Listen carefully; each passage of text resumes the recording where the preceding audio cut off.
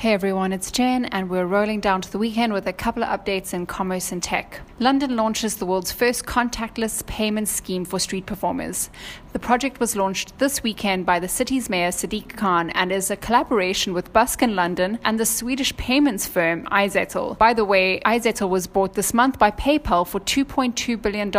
Anyway, a select few performers have been testing iZettle's contactless readers on the streets for the past few weeks, and Khan now says the scheme will be rolled out across London's 32 boroughs. And in Apple news, soon you may be able to unlock your front door with your iPhone. Yep, Apple may be introducing a new function that would allow you to unlock your car and your house doors with your iPhone. According to the information, the NFC chip in your iPhone, which is responsible for easy transactions behind things like Apple Pay, will soon be expanding beyond its current capabilities. The change to the NFC chip is expected to be announced next month and could pave the way for people to use iPhones for other security-sensitive interactions, from paying transit fares to opening car doors to verifying their identity in other ways. And here are some stats. Facebook and Pinterest are Instagrammers' other favorite networks of choice. 59% of B2B marketers say email is their most effective channel in terms of revenue generation. 56% of brands using emoji in their email subject lines had a higher open rate.